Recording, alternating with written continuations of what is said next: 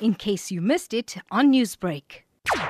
We told the Minister of Basic Education last week already that in many cases schools were not ready to reopen today as she had intended and had announced because of the fact that the essential, as it is called, personal protective equipment, waters and other equipment that had to be delivered to schools had not been completed and would not be completed by the end of last week.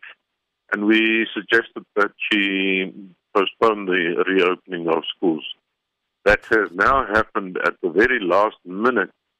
But the official notice that was issued last night indicates that all learners must return on the 8th of June. That's not correct. It's only grade 7 and grade 12. What would be your reaction to critics who say that teachers are seemingly acting as if the coronavirus is only affecting them, and critics saying that if government has to cut the teachers' salaries like the rest of the other sectors, teachers will obviously go running back to school? Well, the point is two things.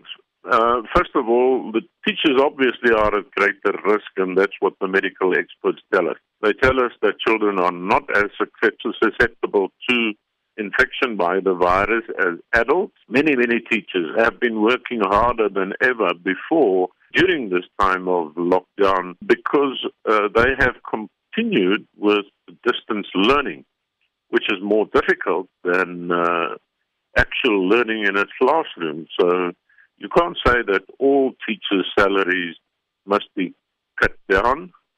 And then, obviously, I mean, in the public sector, nobody's salaries has been affected.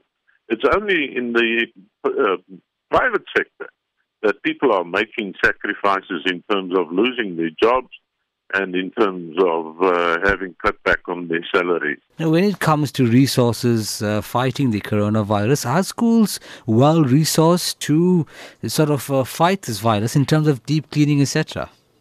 Well, that was precisely the problem why we issued a statement to say that schools are not ready, because in the majority of schools do not have these resources.